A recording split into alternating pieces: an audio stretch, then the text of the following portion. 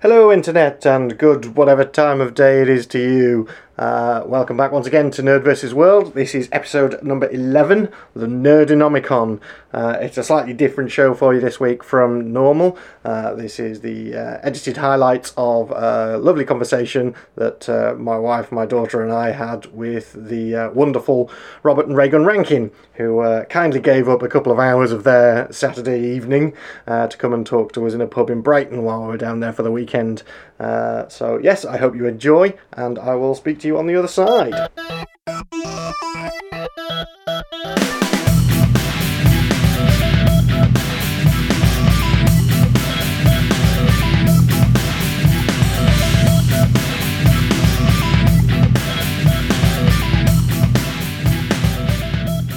Welcome to we're in the Crown and Anchor pub in Brighton, and there's myself, Spindles, there's Mr. Robert Rankin. Hello. And there's my daughter Megan. Hi. And my wife Emma. No, not her.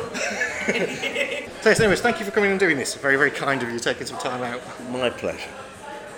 What do we want to talk about? Well, absolutely anything. The thing is that the podcast started out as just kind of me and my friend Adi. We decided we were going to just sit and record us drinking beer and talking in our living room. Yes, many years ago when I lived in Henfield, I had a friend Piers, and Piers and I used to get, I believe the expression is stoned, and we used to have a very good time, and we used to sit around my house, and I had a tape recorder that recorded all manner of things. Probably a clever mic like that as well. You really don't want to play them back the next morning, do you? It's just gibberish. It's just... Well, is it? Yeah. It made sense at the time. Well, yeah, it was very wise. There were things I always thought there'd be such great inspiration for books, brilliant ideas. It's just two drunks. Yeah. We did kind of get that at one point because just as we were celebrating getting the show on Stitcher, we decided to get loads of people in. We had like about 16 people in one room, lots of alcohol and one microphone. Yeah. And that didn't work. No. I've still got some of those tapes. And the best ones are where you decide all sing a song you know so well.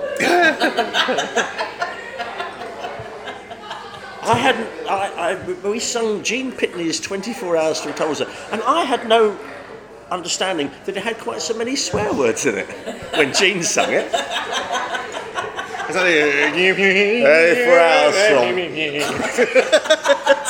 What? Yeah. I did one not so long ago, because I do, if I wake up in the middle of the night, I do make sure I write that down. And it said...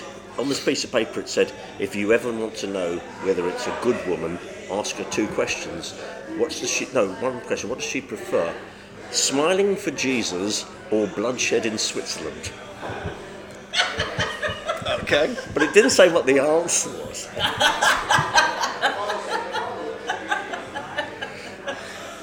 were having a wonderful conversation in your sleep last night. Oh. Apparently so. Apparently I was talking about hover bikes and things in my sleep, so... I woke up this morning to get a message on Facebook going, WTF, just had a massive conversation with you about flying and hover bikes. That was amusing.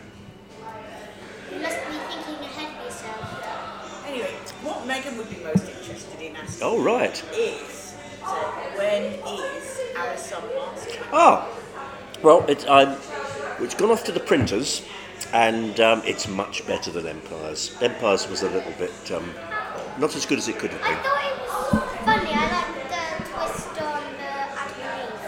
Ah, yeah. Well, all the different planets. Yeah. Well, it's 50 pages of writing and 50 full-size illustrations, and it was something I wanted to do for a long time. And we've done it, and it's gone off to the printers in Lithuania. Last year, when we did Empires, an enormous lorry, because we only live around the corner of a little side street, an enormous lorry came up our street, and we went, oh look, it's got Lithuania written on the side, I bet it's the delivery. And a man got down and he looked at the house, and he knocked on the door and he said, you are not a shop? And I said, no, I have 1,000 books on the pallet. And I said, oh good. And then we went and we looked, and every box only had 15 books in it. So that was quite a big pallet. One by one, we took them into the house. Into a house? Quite a lot, it went up the walls. So It's coming out. It's gone off to the printers in Lithuania, and I'm told it will be back at the end of this month. Now, if you come to the London Film and Comic Con at the beginning of July, I shall be selling them there. But if you've got to buy them through the internet thing on my Facebook, after the London Film and Comic Con, we're going on our holidays for a couple of weeks. So I can't take any orders for a couple of weeks till I get back. Because last time we did sell an awful lot through the Facebook page, you know. Megan's got pet number 989. Yeah, it's almost done. Yeah, we're almost done. And there were only 999 of them. Yeah. One of them was upside down, wasn't it? Yes, it was. Yeah. Let's see if we come back the right way around this time. I got about 10 left out of that. I mean, I was really impressed because when they did arrive, the first thing we did, we went off to this thing somebody invited us to in Eastbourne, and we sold 8 copies, and we still had that left 992 piled up in the hall. I was a little bit worried about that, and then, but we had sold them all before the year was up. With Alice, we're doing 3,000 copies. I've ordered 1,500, which should be a lot more piled up in the hall, isn't it? And I hope I can sell them. I'm sure you because then they're going to to, finance yeah. the next book I do, which then finances the next book I do. But you will, I think you'll like it. It's much better than You're going Empires. to end up with 2,000 people that don't have empires. You might have to reprint empires. Well, is Empires available online, or is it? No, it's all sold out. It's all- No, I mean as a kind of webcomic. Oh, yes, it is. Yeah, yes, that's it what I is thought, on yeah, Beyond Reality Media. Beyond Reality Media, and they will be doing Alice, and they'll be doing a full colour version of that. What I'm doing is, as soon as I've got Alice, I'm going to send it off to a few publishers and say, "Are you interested in publishing it in about a year's time in colour? You know, if you are, because we've got the colour version and all that." The way things are with publishers, I probably won't find a publisher. They are where the world is getting much more interesting because you can produce your own book Yeah. to quality of publishing and produce and people are producing wonderful, wonderful things. The publishers themselves are getting less and less imaginative, and they're saying no. You know, and you come up with things and you think they'd love that, and they go, wouldn't touch that. You know. There's so many fewer outlets to sell books through. I know you got Amazon, which is fantastic and huge, and through that, lots and lots of second-hand bookstores and very little enterprises can sell books to a much wider audience, which is fantastic. Yeah. But then you've got the vast majority of books go through Tesco's. And they only stock they do. Yeah. the top No, 20.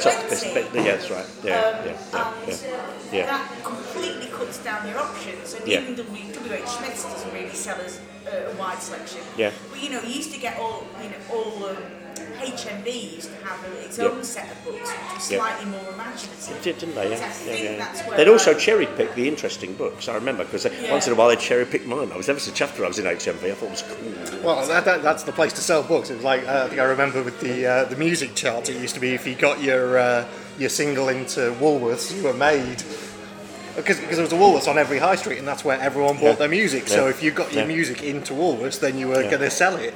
Well, within 2 or 3 years, there won't be any Waterstones left. Waterstones is losing money because of the Amazon, Well, I mean, we've already seen the death of Borders. Yeah, but Waterstones is actually running at a loss at the moment, and they keep it on the high street.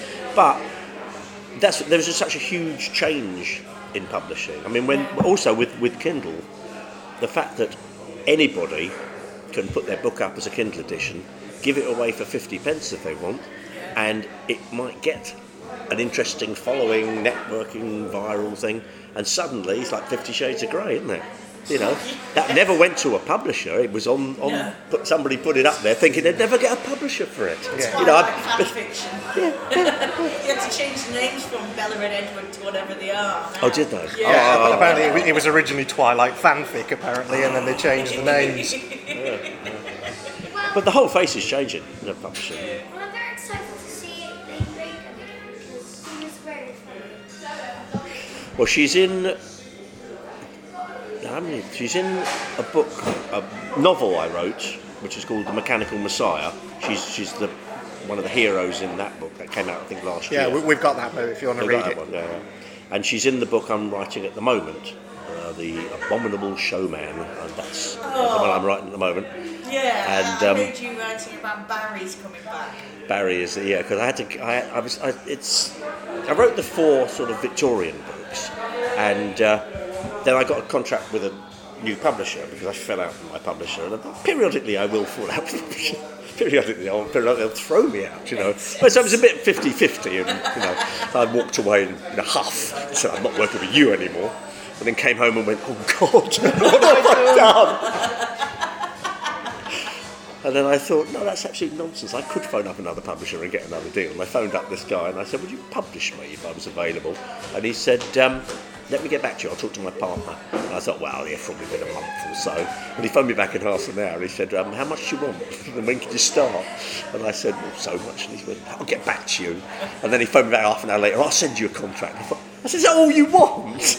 And he said, well, yeah, okay, that's all I want, you know. And I had this enormous discussion with my publisher at the time about what they wanted, and they wanted spin-offs.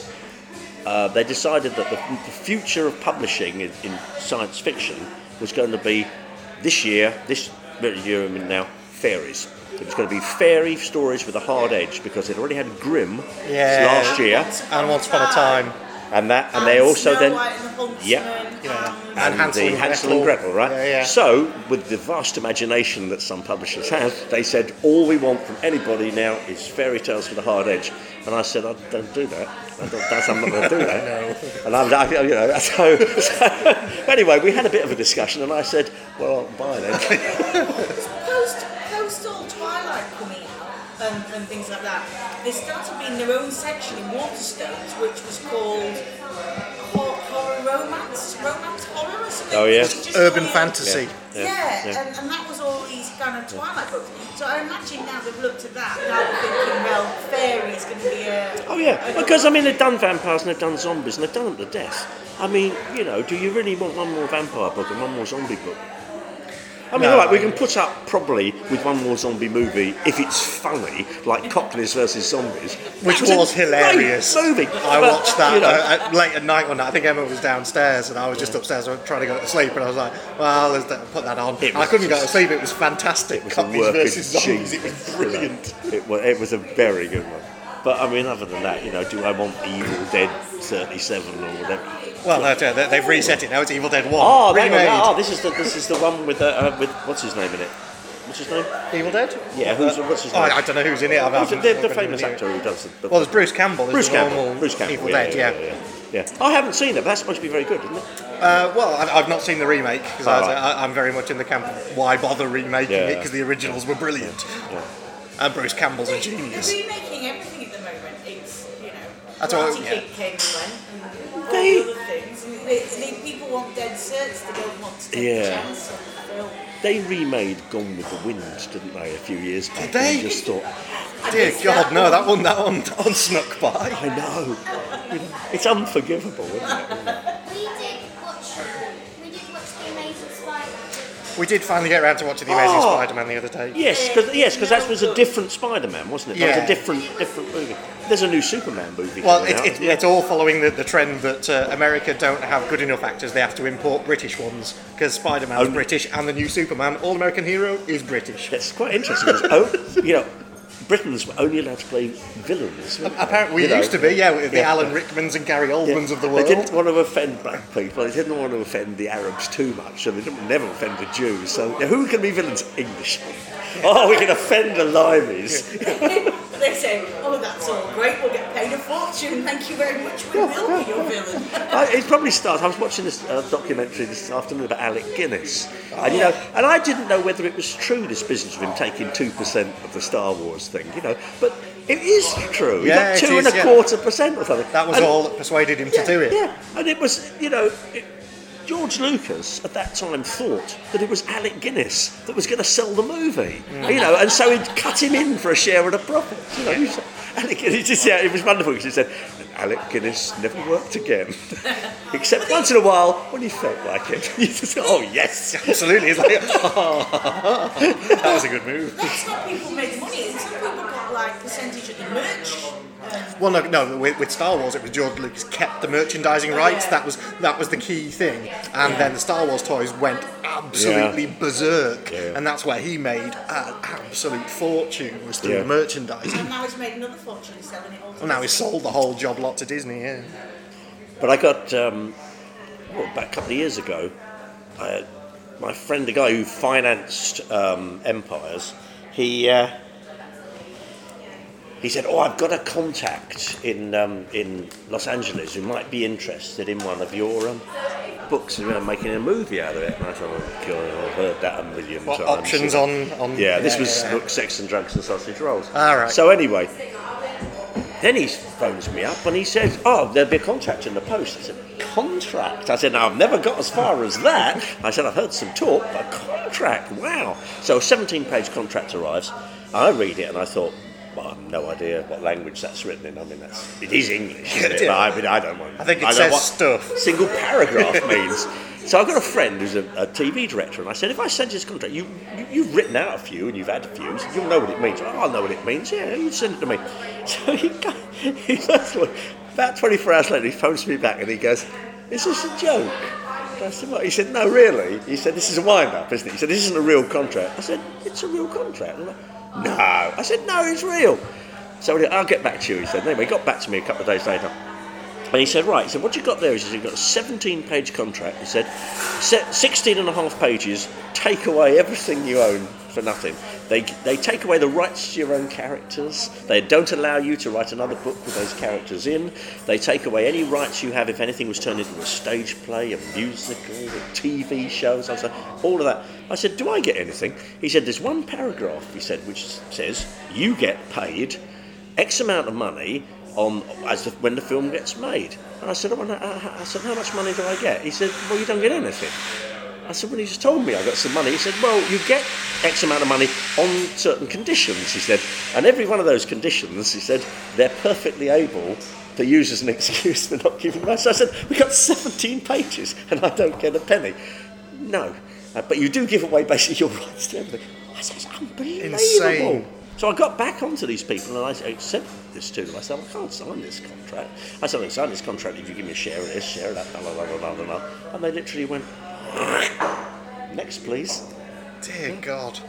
So I didn't get a Hollywood movie. No. Can you imagine if they'd made it and it had been successful? I'd have shot myself. I've just given it all away. Yes, every penny. And all the merchandising rights, all that. They were all covered, you know. Like, what do you mean you're suing me for wearing a T-shirt of my own film?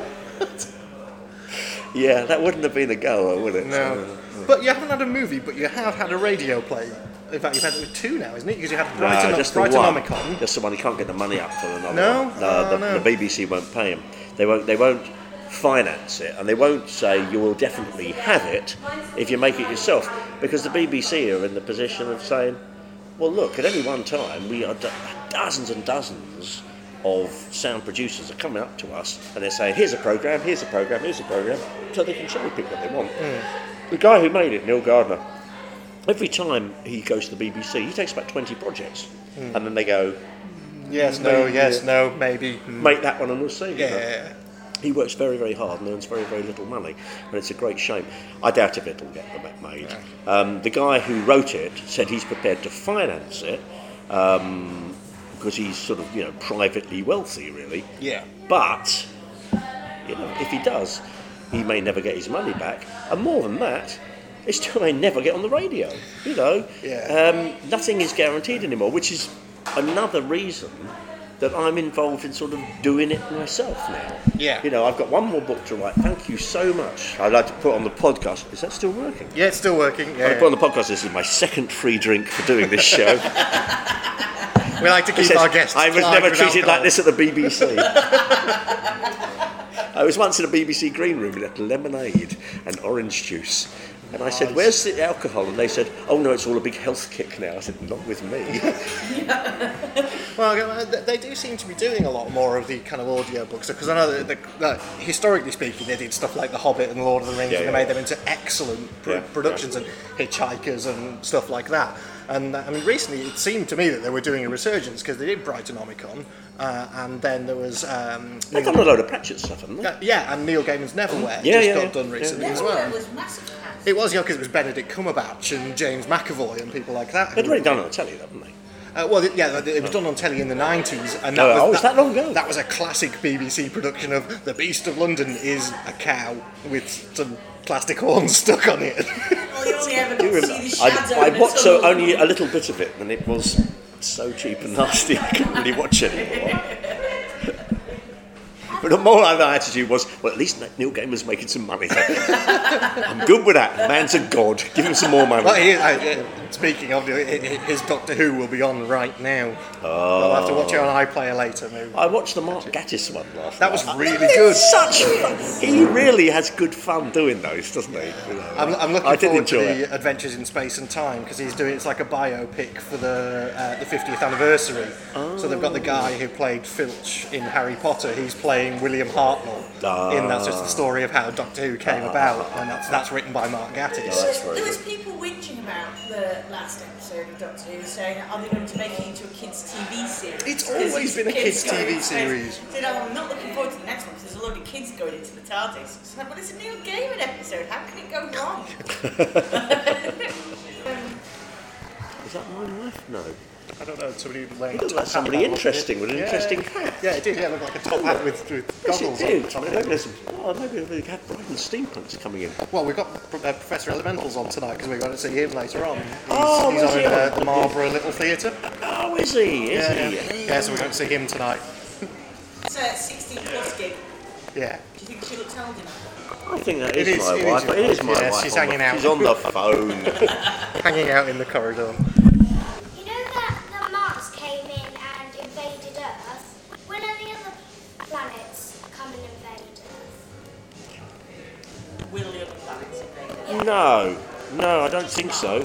No, but you see, in the series of books that I wrote, I based it on H.G. Wells' War of the Worlds, right?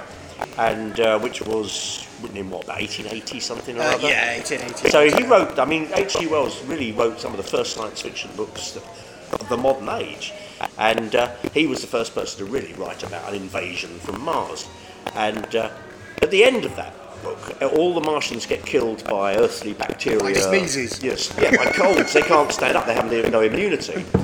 But I just thought, well, hang on, at the end of this, all those spaceships are going to be lying around all over England and nowhere else. Yeah. So we have this Martian spaceships. So the next move was to put a few rather ill people in them and send one back to Mars, wasn't it? To kill all the Martians off. That's it. So And then suddenly we were in charge of, Mars and England. And at that time, you see, then you find out that there are other planets that there are people living on, Venus and Jupiter, isn't there? And so I like the idea that then all the planets then become friends because the evil Martians, the horrible ones, we've killed them.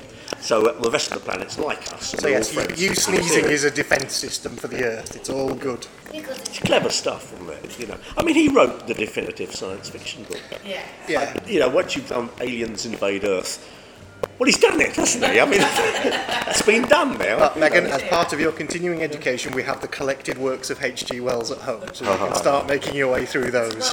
Yeah, do that. I wouldn't do the collected works of Edgar Allan Poe yet, though. So Not quite yet. I'm not ready yet. We'll save Lovecraft for a bit after that as well. We do have We do have a giant book of fear that Mummy bought me for our A anniversary giant one book year. of fear. Yeah, that's what we call it. Well, I had a question. At which point did you come up with amazing names for your books? Because you said earlier about the Abominable Showman. And then you got They come out of the blue, right? That one, I was reading something in the Fortean Times, and I simply read The Abominable Snowman as The Abominable Showman, and went, oh, that's good, that's very clever. Oh, actually, that isn't what they wrote. But it's always things like that. I wrote a book called They Came and Ate Us, because my wife at the time said, oh, you write these books with these stupid titles, and like, They Came and Ate Us. And I said, that's a great title! I said, Wait a minute, I'm going to write this down, it's gold. So I think that's what first attracted me to your writing, was the fact that it had such ridiculous names that I thought that this has got to be brilliant. Oh, blimey. You are easily led. Of course, she married me.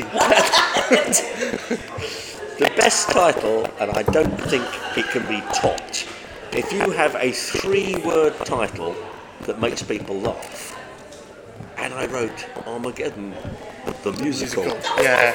And after I'd written it, I thought, I can't beat that. You know, that's about as ludicrous as it gets. Hey, it's Armageddon, the musical. Yeah, no, that was the first book of yours I bought. Ah. It's all right. I can. No, you're the interviewer. Okay, sorry, Next to I'm the man. interviewer. I'm just a. You just sit here and watch us drink. Oh, is it going? It is. It's going. Yeah. Sorry. It is. Yeah, you can be here. Random conversation. And everything stopped for beer. Yes, the titles just they were the same as the ideas. If it's what you do for a living, you're always on the lookout, aren't you? You know, I remember when we came up with the idea of the book, Brentford Chainsaw Massacre. That's one of my favourites. And I was in Dublin at Opticon with a friend of mine, Stephen Malone, who became Dr. Stephen Malone in the book because it was, and I dedicated the book to him, I think. And there was an author's party thing, and we weren't invited to it. So he said, "Wow, you should be. You're an author." I said, "Come on, you can't get in." We can get in there. So we sneaked into this author party, and we got very drunk at their expense. We had a jolly good time, and we were saying, "Oh, bad ideas." And we said, "What's the worst idea you could come up with in the 20th century? There must be a really terribly, appallingly bad idea." And I think he must have seen Jurassic Park, because we started about cloning. We'd clone this and we'd clone that and we'd clone something else. And then he suddenly went, "Oh, we'd clone Jesus. Oh, we'd get the Turin Shroud and we'd clone Jesus." And I said, "Oh, it's a work of genius." I said, "No, it's even better. We'll clone 6 Jesuses." I said, "All the religions can have one each. You know, we get one off the Turin Shroud, one off the staff, one off the nails of the true cross." I said, "Oh, that'd be brilliant." You know. And then I said, "That's a book, isn't it?" I said, "Oh, well, that's the next book, isn't it?" So I mean, it was magic. A friend of mine. I mean, when I wrote Knees Up Mother Earth, a friend of mine, we were having a chat, I said, "Why have you never written a Brentford book about football? They got a football club." I said, "Well, have I never written a Brentford book about football?" Piece of cake. Lovely. Brentford win the FA Cup. There's a book. It's so easy, isn't it? Anybody can be a writer. Piece of cake. Everybody is. And everybody is. Thanks to Amazon. Yeah, we've had anyone can publish Kindle. Just a little crowded on Kindle. I mean, some of the funniest things you can read are the Amazon reviews for Methylated Spirits.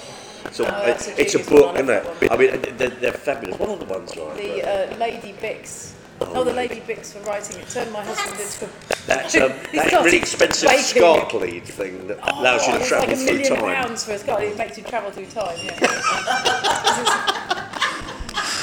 What else was there? People have started on Amazon. You know, Amazon has reviews for books and everything else. Well, they also sell things on Amazon like biros and all this sort of thing. So people started putting up humorous reviews, and it became a kind of big. Everyone was competing.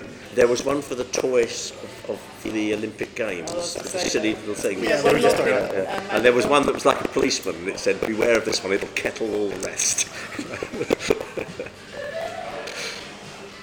Magic must stop doing it at times. Will you, in other books, will you see any other planets that are Jupiter, Mars, Venus, Saturn? Like, is it because you've got, say, other planets, will you see more people that are from other planets? Actually, that's a very good point. Because in the one I'm writing at the moment, which is set with the people from the other planets, I haven't really got hardly anybody from the other planets in it. It's actually so I have to put that. Thank you. I'll put them in tomorrow. The protagonist to have a little chum, maybe a little girl chum. Stick her into a book. I'll give you a small mention in the next book. Because you gave me that idea, because I had forgotten actually. Because we said earlier about that we used to run pubs, and this is because we read a lot of your books while we were doing that, and it always made me kind of look at all our regulars in a very, very different way. Honestly, you've no idea what it's like, because you see the same people all day, every day. They come in when you open at 11 and they leave at midnight. Yeah. And it's just, I mean, it's so believable, those characters that they do sit in the pub all day. I mean, I have to ask, did you sit in the pub all day and just watch people? Because it looks like you did. I think I just spent an awful lot of time of my life in pubs. And for years and years and years, I had nowhere to write at home. go down the pub and write. And all the first sort of 10, probably 20 books were written in the pub. And as long as I could find a pub with no music, and usually a pub with no music is also a pub with no violence. Yes. You know, now music brings on the violence, doesn't it? Pub with no TV generally is a No good one. TV as well is a good one. And I could always generally find a pub that was like that and sit in it and write. But yeah, so you would watch them day after day after day, which is why so much action in my books, or inaction, happens in the pubs, because Well, yeah, it is old absolutely cliche true. about that, what you know, don't you? And this was mentioned in a recent review as your books are now maybe a little inappropriate, considering we now frown on all-day drinking. It's why. Sort of It's one of the reasons that Graham Frowns always on said. all-day drinking. it was mentioned in a review that they'd spend an inordinate amount of time sitting in pubs. Well, Graham said there was a number of things, you know, Yeah. that they're very. Hollywood is very, very careful about the amount of drinking that goes on in any movie. But not the violence or the... No, that's sex fine, or but the, it's that's really all fine, important yeah. whether the main character smokes or not. Yeah. Well, yeah, I mean, Only a the bad bad guys person smoke. smokes. Absolutely, yeah. You know. The great one is Buffy from Moralistic. This is a Whedon one, isn't So, it? Yeah. so what happens when Buffy sleeps with Angel underage? Well, Angel turns into an evil vampire and starts smoking. That's what evil people do. You know, because she did a bad moral thing.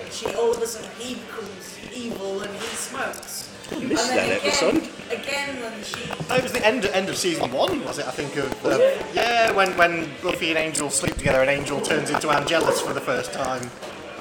But you know And then, also... and then when she turned into, when she drank underage at university, And she turned into Cave Buffy. Yeah. I never saw these. Yeah. You know also so the- cheesy. in the films, they also... It's always the good guys use Mac and the bad guys use PCs. Because if you want to defeat an alien but that's invasion, you have to have a Mac. No, you'd think IBM's got a little bit more power than Mac. Well, no, because if you look at Independence Day, how do they take down aliens? With an Apple Mac. You were talking about the names and how you come up with the names in the books. Right. So kind of what comes first, the name or the plot? Ah, Or do you have lots of random names that you want to books? all right. For a lot of years, I suppose in a way what comes first is the deadline, because the book's got to be handed in at a certain time. So that book has got to be finished by a certain time. So you have to kind of figure out how much time you've got. And then I probably spend more time thinking about a book before I start writing it than I ever do when I'm writing it. Because when you're writing it, you sit down and you write the chapter, and then the next day you sit down and write the next chapter. I don't think you spend too much time thinking about it in between the chapters. You know, you get back into it when you do that. But before you do it, You come up with concepts and then you kind of get into when you the write, world and then yes, you just when you've written carry chapter on. one, Yeah. which is the most difficult thing to do. If you can get through chapter one, the book should write itself in theory. But it's to get to actually the writing of the book, you do need a fair amount of stuff in your head, and you're always thinking, oh, that's quite interesting. That's when you read something and you go, oh, that's a good thing. Oh, somebody's invented that, or or you visit a museum and there's something interesting in there. It's not impossible that there was a time of myth and magic and all these things, and that changed, the ages have changed, and that those great heroes of old did all those wonderful things. It's not impossible that really happened. But now we have technology where once we had magic, it's not impossible that it was the case, you know. The more that science goes on, the more you think that there is other things that are undiscovered by science, which means that magic could possibly exist. Yeah, I think my feelings are that the magic days are gone now. Yeah. You know, that they did exist, but I don't think you could get a decent spell going in this day and age. I really don't, you know. I mean, my theory... You have tried. I have tried, yeah. It's mostly being mad. I think the first picture I ever saw of you on the back of a book was Yeah, you were doing Aleister my Aleister Crowley stuff. Yeah. God. I was like, I've never seen what this author looks like. Right! That was quite the struggle to explain to the photographer what I wanted and show him this picture. I could take a picture of you like standing by the tree outside. I said, no, that's not really. No, what I want is that I made this silly hat, it's got a sprout on the front, like one of those things. Oh yeah. How about you go kind of side on? I'm not really working Why together on didn't, this, are we? why didn't you just show him the original picture that you were I did. copying? But he thought we should move beyond that. But I said, but that was the concept I wanted for that book. But well, we should move beyond that. And then he did that. So I said, right, well, I'm going to write, I don't know, well, knock me out a couple of dozen of those. And he said, well, I want £50 each for the prints. I said, no, it's a publicity photograph. So I said, you know, what I basically want is a big pile of them. No, I have to charge for each. I said, no, you're charging me a session fee. And then I said, I want some copies of them. I said, you're not going to do that, are you? I said, I'm going to take it up to the colour photocopier up the road, aren't I, and knock them out. No, I can't stop you doing that. Now we have a mobile phone. Yeah. On which Now we do a photo shoot in about 30 seconds on the mobile phone. We got it down to 3. We got it on down the to last 3 one. pictures on I the had to last take one. 3 to get the third one was the perfect one. When I fell out with my publisher, I had my last author photograph taken wearing a gas mask, which should symbolise that I didn't like the smell of things around here. And they let it slip through because they weren't aware that that's what it meant.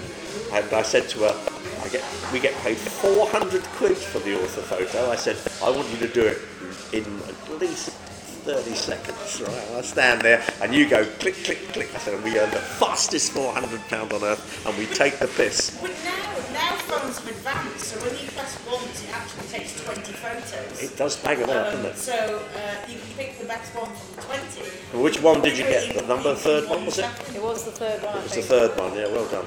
It's probably still on here It somewhere. does Money all well sorts of earned. cool stuff. That'll never happen again. This one does like panoramic stuff. Oh, can't I pay myself out of 4 Oh, what, you go round with it? Yeah, you literally you start to give. Oh, you but press have you it seen and then the you go like that, and it failures? takes all of them. Have you seen the panoramic failures? No, no. Oh, there's one of the like BuzzFeed or one of these websites, and because they don't always work. Yeah. And then you've got the giant dog that's like 6 foot Yeah. long. Oh. And there's a whole series of them. You can look them up on the internet. No, because we used to. Oh, sorry. I used to do it manually because I used to take my digital camera and I'd be stood there on the top of a hill going click, click, click, and I'd have to take Link it home. them I'd up lo- in Photoshop. Yeah, well, it wasn't in Photoshop. I had a program. I can't even remember what the program was called now, but it stitched all the photos together by you had to kind of put the photos next to each other and choose reference points and say that is that in that photo. And then, yeah. and they kind of have the wrong type of sun because the cloud. It'd take me like 4 hours to stitch a panorama together. This does it in like 3 seconds. So we It's like, stood on the pier in Brighton today and he just went, ooh. I'll have a big long photo. It's great. It was quite cool because when we were sitting down having some donuts, we saw there was some skiers. There were people on jet skis, yeah. I think they were showing off. And I was sat down, and one of them went right underneath me. You saw them through the boards on the pier. Oh, wow. Dropped a donut on him. Well, it's existed. I mean, it's existed since Victorian times. They had the ones that do all the big group photographs. Yeah, yeah. Schools. Yeah, well, you did it at school, and it used to go really slowly, and you'd get the guy at one end, and you'd run along And the then back run along of to the the end back. twice. Yeah. Urban myth. It's true. Never happened. Never happened. I've got one. The My camera. mum's- No, you haven't. You've never seen that picture. My You mum's got believe one. it, as well as lots of other people believe you've seen that picture. It doesn't exist. The camera went, and it never took that slow time, and nobody ever did that. But everybody tells that story, unfortunately. It could have existed if there were twins on either end. Good at existence. It was a very fast person who could travel through time. I was going to say, we also enjoyed the website that had, what was it? The Secret Lives of Inanimate Objects. Oh, that's one to look That at. is very funny. Very Drunk octopus wants to fight. Yeah. These was this disdainful handbag disapproves of your fashion sense? What was the coat, the coat hook that had a bad attitude about something or other? Yeah, there was a fighting. It was It was a fighting coat It was hook. it. Drunk octopus wants to fight. Oh, that's right. Yeah. Genius. Very funny. The captions are very funny. We've got one we want to try this weekend. There's a new because you know you had like planking and things as Oh, and kind of owling. memes. Oh, you've seen vadering? Yeah, vadering. This is what yeah. we're going to do. We're going to do a vadering shot this You seen weekend with her. vadering? Basically, they take pictures of people. So one person stands going like that, the other person jumps up in the air like that, and they take the photo in the air, so it looks like they're being force choked. Oh, okay. Oh, but it's all, I'm a big one who's going to No, I'm going to be force choked by you. yeah. That's But my you've seen job. there's pottering as well, which is where you get a broom and you jump up and you pretend to be Harry Potter on a broom and Genius. just to take a photo just so that, you know. Sorry. Yeah. Awesome. Can we try that? Yes, we can try that, Dylan. Is everybody supposed to jump up at the same time? So there's lots of people on brooms. Well, and then they Photoshop them so they're like over the sky and stuff. It's really very funny. You don't really have to jump up for that, then. You can kind of tell that Harry Potter fan from the football teacher. I did notice. And the fact that the last time they saw you, you were wearing Gryffindor robes. You were the family Potter, really. Absolutely, yes. Family Hogwarts. And this woman sat in a cafe and made this up and changed Apparently the world. so, in Edinburgh. It's a work all of genius, places. isn't it? Yeah, I mean, you could never put her down. I mean, she's absolute work of genius. I'll sit and go, so they go to wizard school, and the whole world goes, oh, that's so great. Oh, that's so great. Yeah, what a work of genius. She's got her own section of Universal Studios Florida. I mean, Say that again, or what? Universal Studios. Florida. The wizarding world of Harry Potter. It's as big as the entire of Marvel. If you think about how many people worked on Marvel, that has one section, and she has a bigger section on her own, which is just crazy. Well, shouldn't there be Brentford World? I think they should. In Website There wasn't Story a book, there was. though, right? Yeah. Yeah. I've always done things on a rather small scale, you see, a more human scale. Well, I said human things just scale, down but the with pub. world-altering consequences. Yes, but you, all these years you never knew two geezers down the pub in Brentford were constantly saving the world and nobody ever knew about it in Ealing, let alone in Chiswick. You know? But that's what you love about it. That's what I was saying earlier about how now I imagine like seeing two people sat in a pub and going, what do they do when they're not here? The problem, if there's any, well there are a few, but the problem with writing those books is of course is that they've always got to be saving the world. You know, if they were just having a laugh, it's going to fall short, doesn't it? But you have to kind That's of set the imagine bar a that bit high that's at the what they do in beginning. their kind of off times. Is you know that in between books they've just had months of sitting in the pub. And I must have written a couple of books that didn't involve saving the world, didn't I? But you can't name them. What? Brentford books? Oh, hang on. They didn't. There was Waiting for Godalming and I wasn't Phantom of the Operator. It's not saving the world, is it? It's just about a bad man, isn't it? Really? Yeah. Okay. Dardai Code doesn't save the That's world. not saving the world. He no, just no, goes that's mad. right. Oh, mad. Yeah, it's about mad person. I am a bit hampered by the fact that half the time I'm insane. That does make life a little difficult. Sometimes I have a problem writing the books. You know. Yeah. I have to interject a question at this point. God, thank God for that. But no, come on, it's fine just talking. But I'm going to say, what drew you towards writing steampunk away from all of the kind of Brentford and Armageddon stuff? Oh, No, you should just interview me. I could give you all these. no, I've Well, written. I'll interview you as a friend. How many years ago was the Richard Chisholm? 6, 7 years ago? Before I No, met it you. was way before you met me. It Yeah. was 2000. Yeah, It was yeah. pretty much one of the first books you way wrote back for in the 80s, Orion. I was with a guy who was going to direct my books for TV, and this was in the early 80s, and of course it never came off.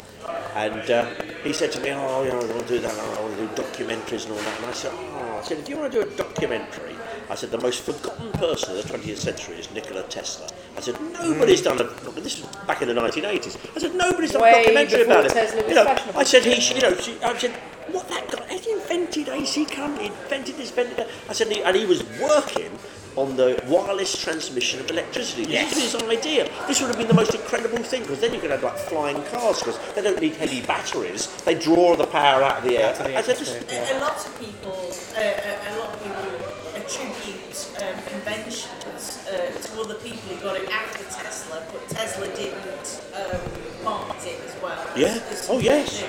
Absolutely.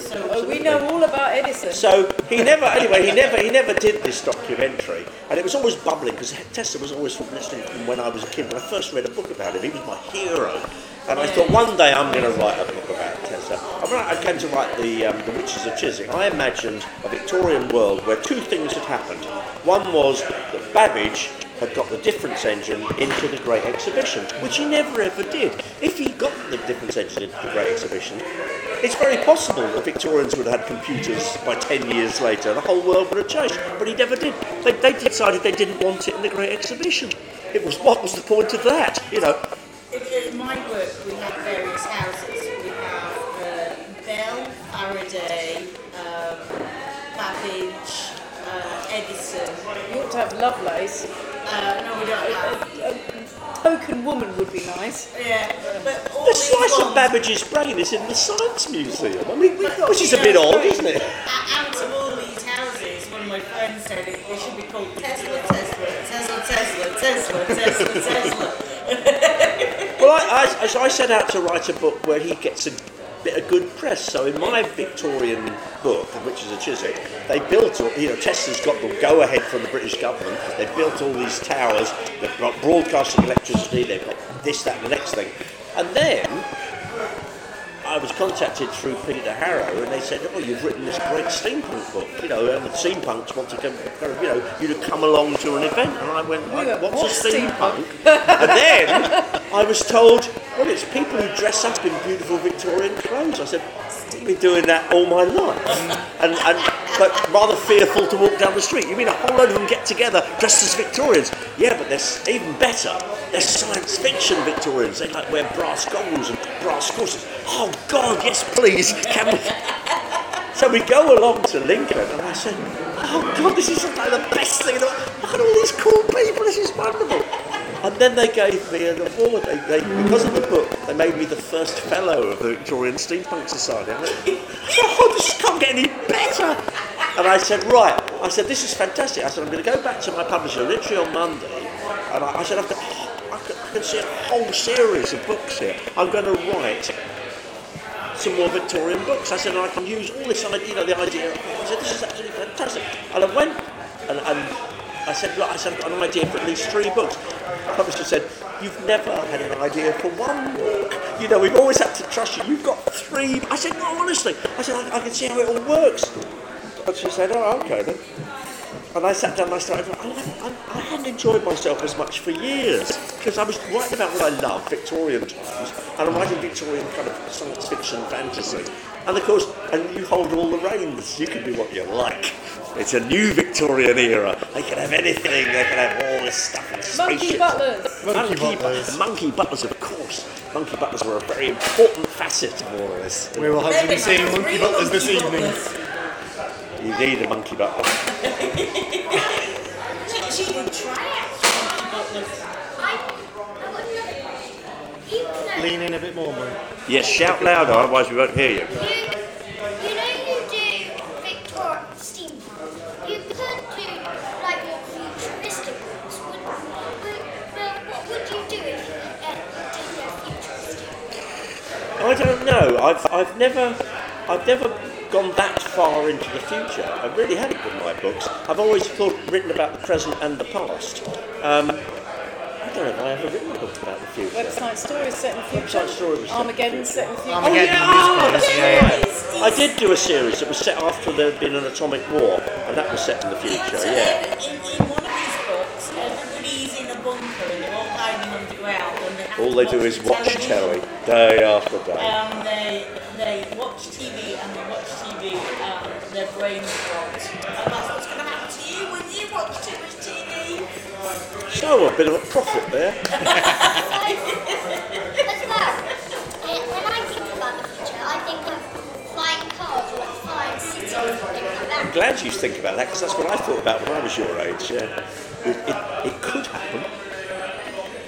What somebody's got to do, I mean, I know this is all terribly cliche, but what somebody's got to do, they've got to come up with a new source of energy. They've got to come up with some very clever source of energy, which isn't the internal combustion engine, and works from some tiny little power cell, something or other, and then you can do all these fantastic things which we can't do.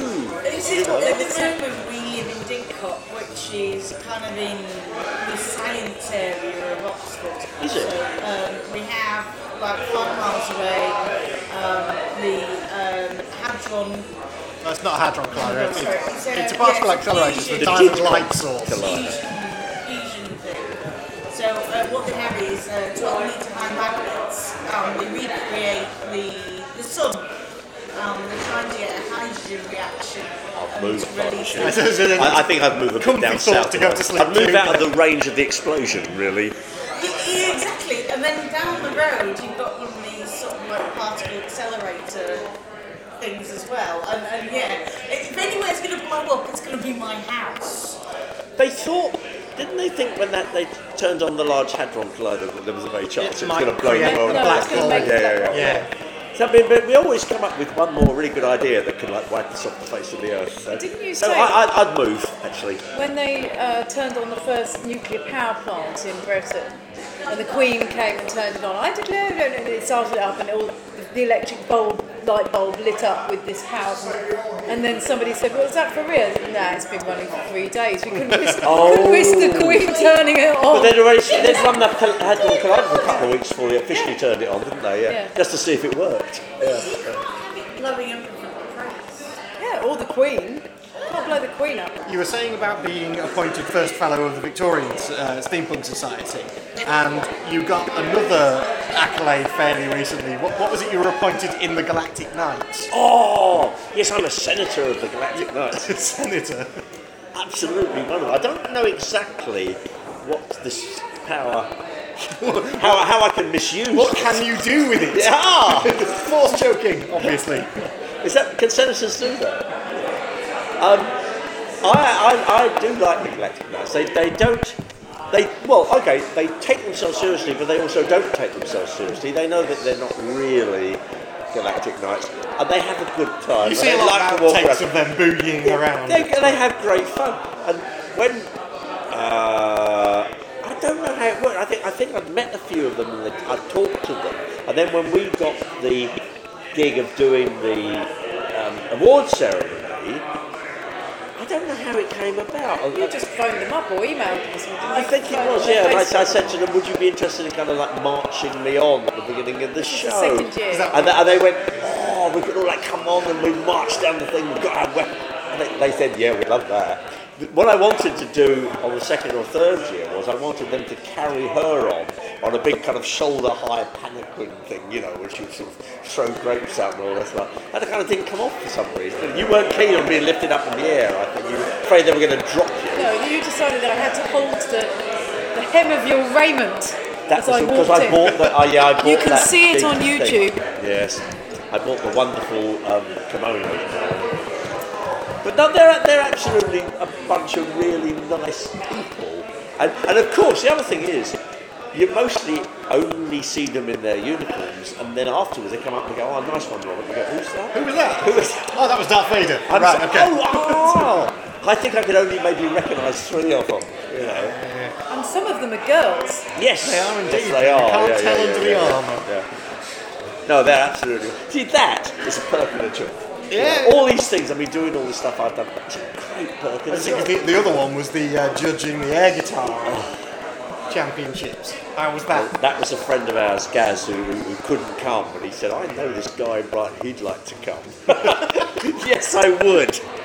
It was such fun, and that also was done with charm and a lot of humour, and they were nice, weren't they? Yeah, the lovely. people who went in for it were having a fun time, even though one or two of them weren't. They were desperate to win because you get a trip to Finland. Oh, yeah, You know, yeah. and you get to kind of play in front of the world audience. Play in inverted commas, of course. Oh yeah. I consider Two myself. before, two before. I consider myself a semi-professional air guitarist. After the amount I used to DJ in dance and rock clubs, I think I was should have come down. semi-professional. As I was watching it, Next I year. thought I could see myself putting together an act and maybe going in for that guy. I think you're missing a few Pete Townsend windmills here.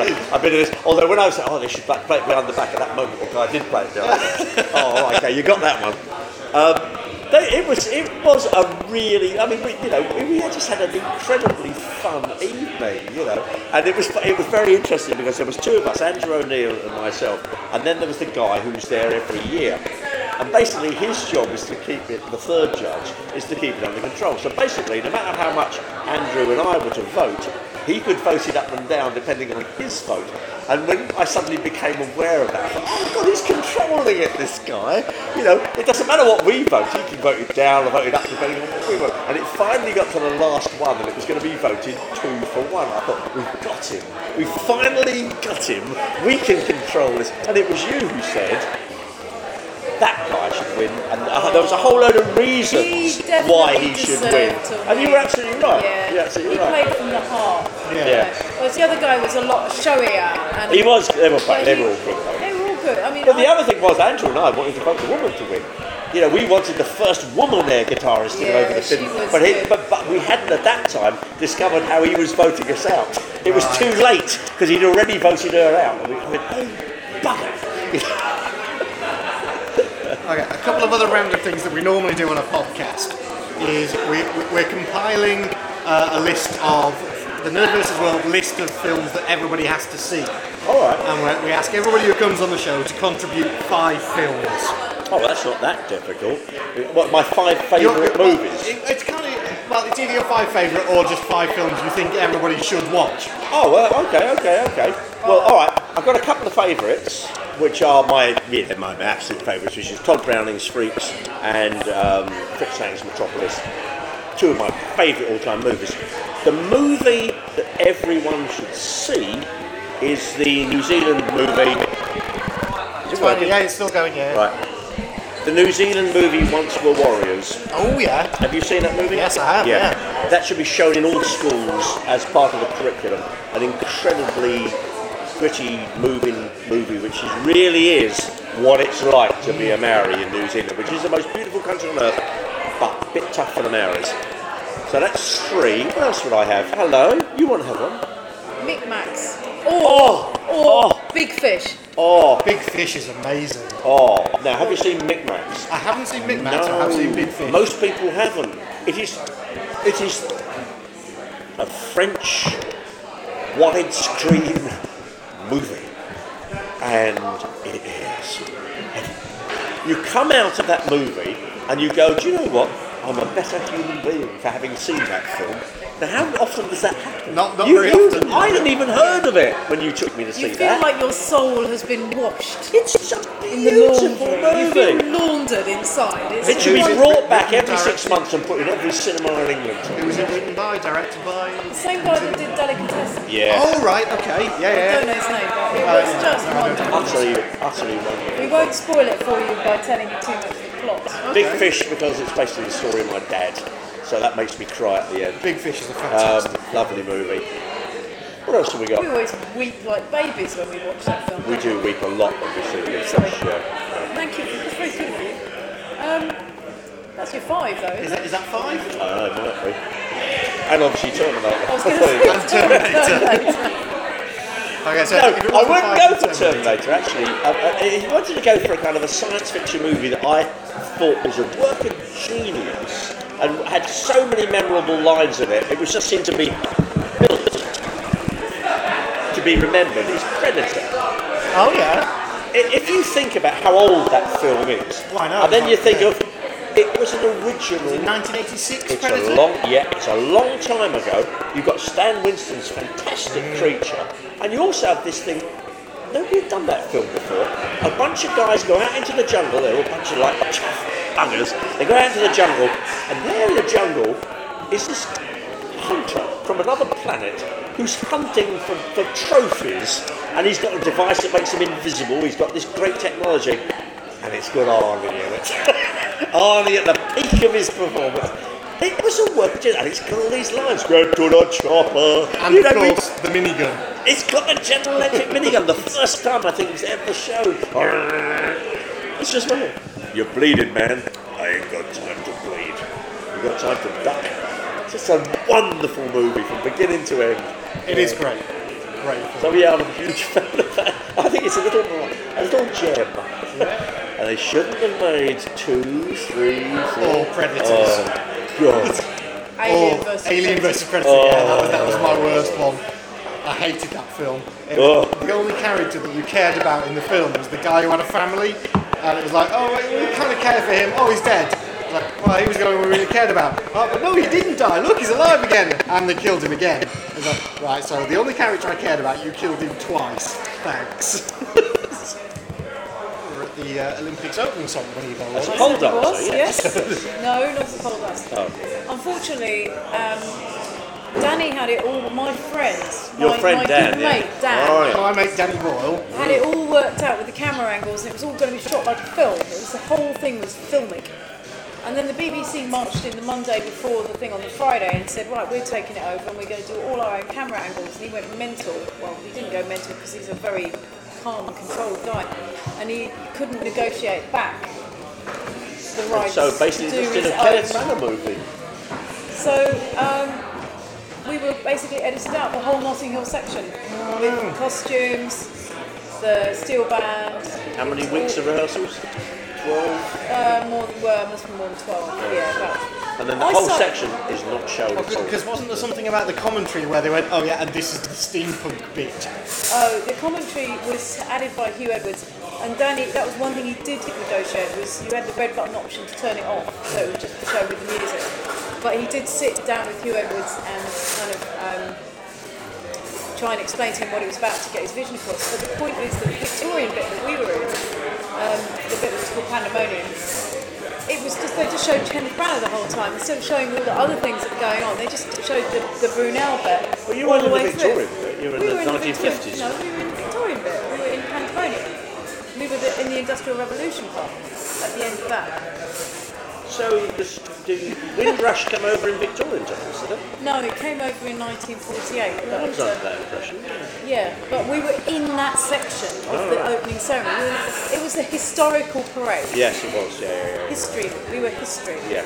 Well, you are. Then there was the NHS and the other bit. Yeah. Oh, yes. And the NHS got a big old view in there, didn't they? Got Their dancing around the whole beds. section, there was a 20-minute section, ours was a 20-minute section. I think he did the right thing, didn't he?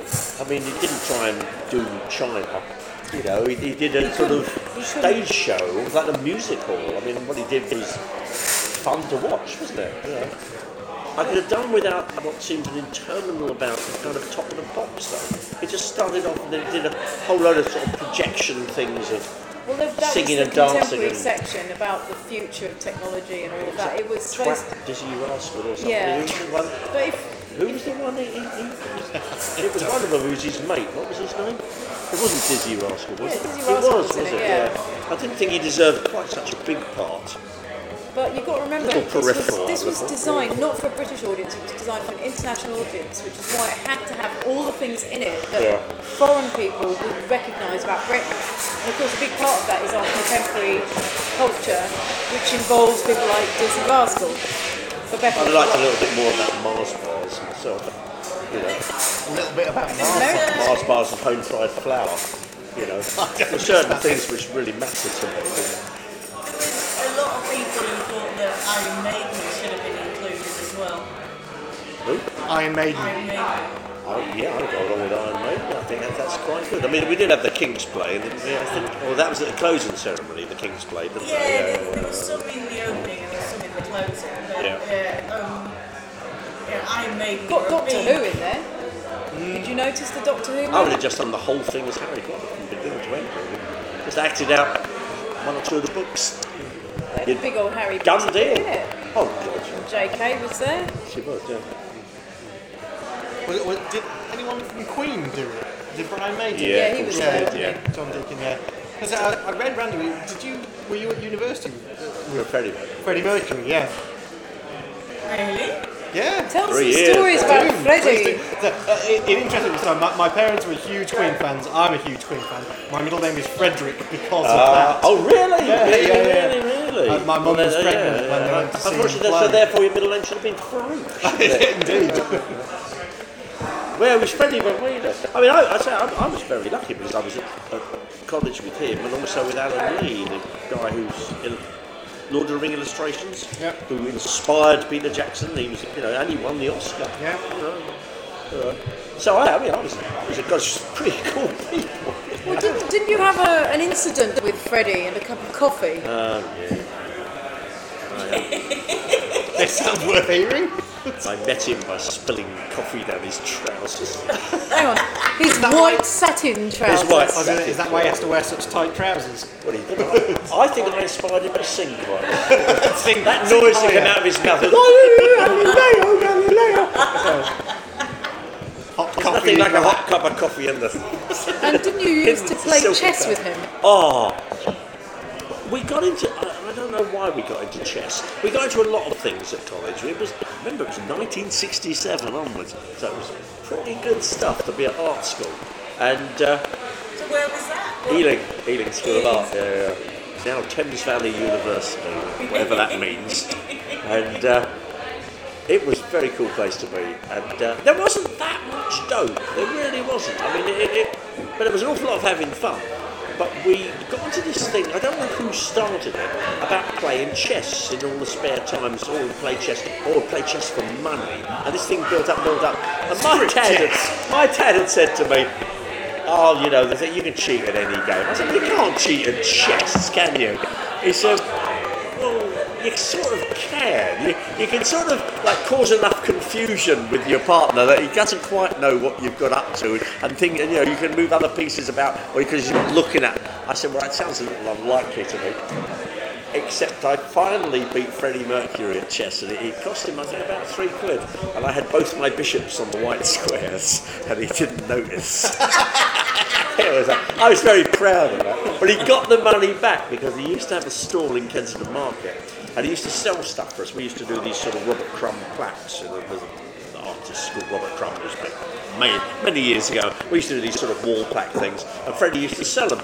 And he owed us about £3.50, which seemed to be money in those days. And we went to pick up the money. Where's Freddie's stall gone? No, he hasn't got a stall anymore. Why hasn't he got a stall anymore? Oh, he's trying to make it in the music industry. Oh, he's never going to make it in the music industry. We've seen his band play, he's rubbish. He owes me £3. And I was in the room, it just tickles me to death. I was in the room when the band was named Queen, right? Because we were sitting around and he was saying, oh, I need a really good name for the band, I need a good name. And I was coming out and got a load of stupid names. And this girl, Josephine, came up. She was very, very posh, very, very laid back. She said, what are you doing? I said, we're choosing a name for Freddie's band. He wants a good name for his band. She said, are you the lead singer, Freddie? And he said, yes. She said, well, Freddie, you'll have to call it Queen then, won't you, darling? And he did. And then we had the college reunion. I said, do you remember, Josephine? You named that band. She said, I don't remember that. I said, wonderful. And he wasn't. He really was. There's no other people say, oh, yeah, no, he wasn't certain about his sexuality. No, he was. I think he was he was the gayest man I've ever met. He was very, very certain. He was absolutely certain. Didn't he get married at some point? No, he had a very, very close girlfriend, didn't he? He was his best friend for years and years. I mean, the truth is that he She was his best friend. Huh? She was his best friend. Yes, yeah. There was a very interesting documentary that was on recently. I don't know if you saw it. It was a Freddie Mercury documentary. I didn't make you watch it because I know you're not a fan of Queen. But... I saw it. Did you see it all? Oh, okay. The bitterness at the college reunion 20 years later was unbelievable. The spite from people.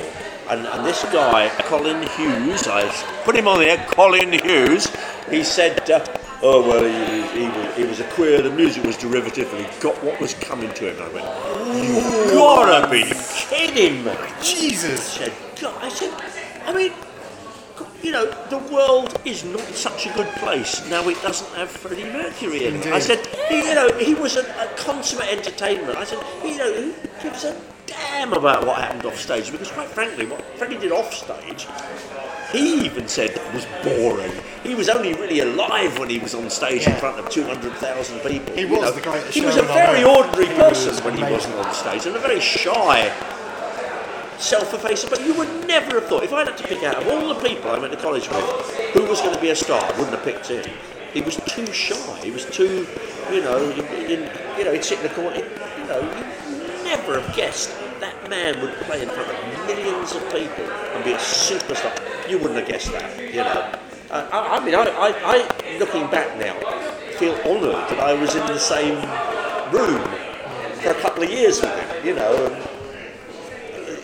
I met a famous person before they were famous. I'm absolutely chuffed. Same as Alan Lee. Of course, I admire Alan Lee more because he's a fantastic artist, and I didn't have to copy him mercilessly, and I couldn't figure out how he did it. You call it an inspiration, don't you? It was a homage. This man has fed me too much alcohol. I do apologise. No, thank you. But thank you very much. And there you have it, folks. So all that remains is to say thank you once again to Robert and Ray Gunn for giving up a couple of hours of their Saturday evening to come and talk to us. It was an absolute pleasure. And until next time, take care and be excellent to each other.